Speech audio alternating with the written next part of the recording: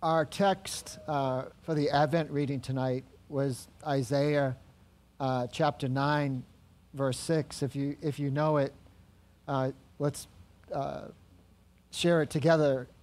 For unto us a child is born, unto us son is given, the government on his shoulders, and his name shall be called Wonderful Counselor, Mighty God, Everlasting Father, Prince of Peace.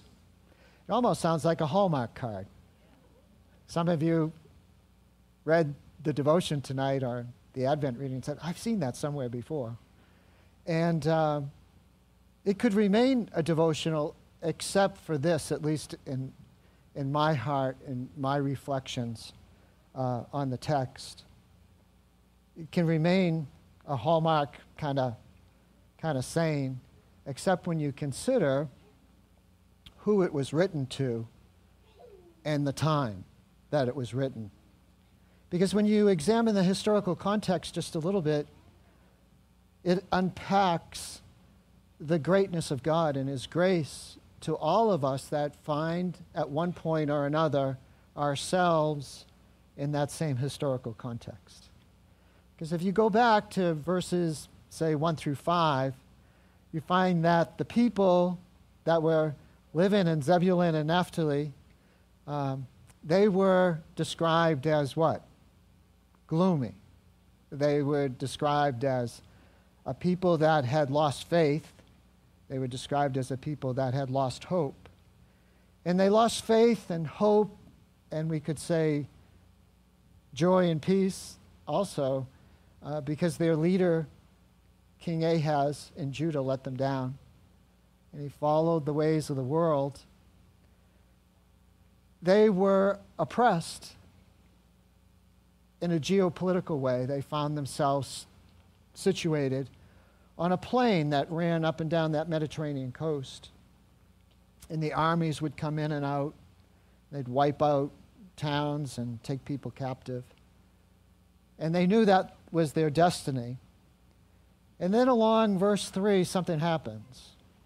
Along verse 3 says, a light has come. You might remember Jesus in Matthew, I think it's 14:7. Someone will fact check me on that. You say that Jesus will say the same words, a light has come to Zebulun and Naphtali. They were living in darkness, but a light has come. And what the text promises is that light will bring two things. That light's going to bring joy to their hearts, and we know from studying Isaiah it's an everlasting joy. And we know that it's the promise is for victory from their oppression, and the illustration that the prophet uses, or the Lord uses, is the victory that Gideon had over Midian, the Midianites, in Judges 6 and 7. And if you know the story of Gideon from Sunday school, by the way, I never went to Sunday school, so I had to learn all these things as an adult. It's been a difficult journey, especially when your kids know more of the Bible than you do. But Gideon was a judge and a righteous man, and he gathered up an army to defend Israel against the Midianites, and all was thought was lost. They thought all was lost. So they gathered up this army of like 20,000 men.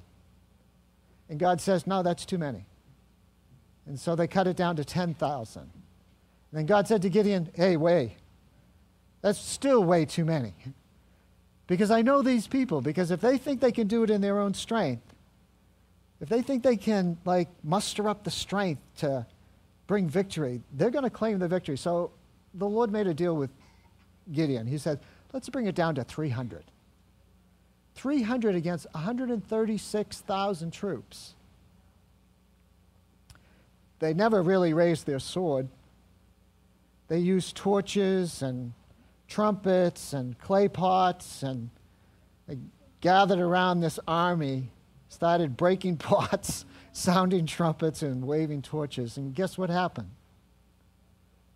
God gave them the victory in an unexpected way, in an unexpected moment. And the victory came in their life when they simply trusted the Lord. That leads into, for unto us,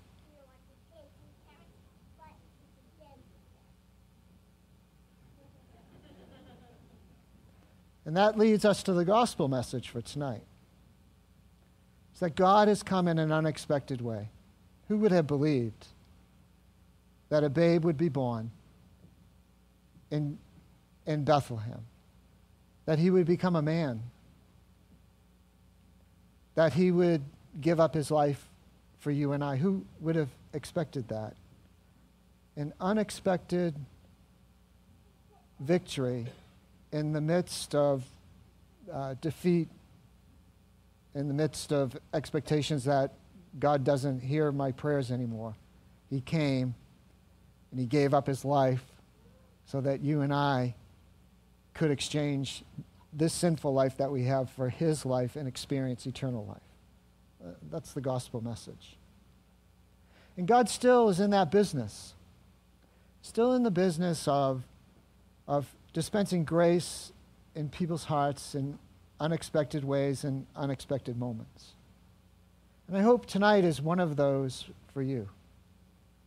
That you would know that God loves you with an everlasting love. So that he has appointed tonight for you to be here or be watching online, to know a simple truth, that God so loved the world that he sent his one and only Son. That if you believe in him, you'll have eternal life. And that's really the invitation tonight. That God, Emmanuel, has come into our world. And he's knocking on the door of your heart tonight. I don't think you expected it. But he's knocking on the door of your heart tonight and saying, I want to bring my light, just like he said in the first verses of Isaiah 9. I want to bring my light, my Son Jesus Christ, into your life so you could experience two things. So that you could experience joy and that you could experience the release from the bondage of sin and experience eternal life. And so I want to close before we'll close with a hallmark moment, really. We'll get there. Silent night, lighting of candles. We're going to meet those expectations tonight. But the greater thing we want to do tonight is to give you a chance to either accept Jesus Christ into your heart as your Lord and Savior for the first time, or if you've been a long way off, I'll just say welcome home. And to give you an opportunity to say, Lord, I'm still yours, I'm still here, and let his grace come into your life.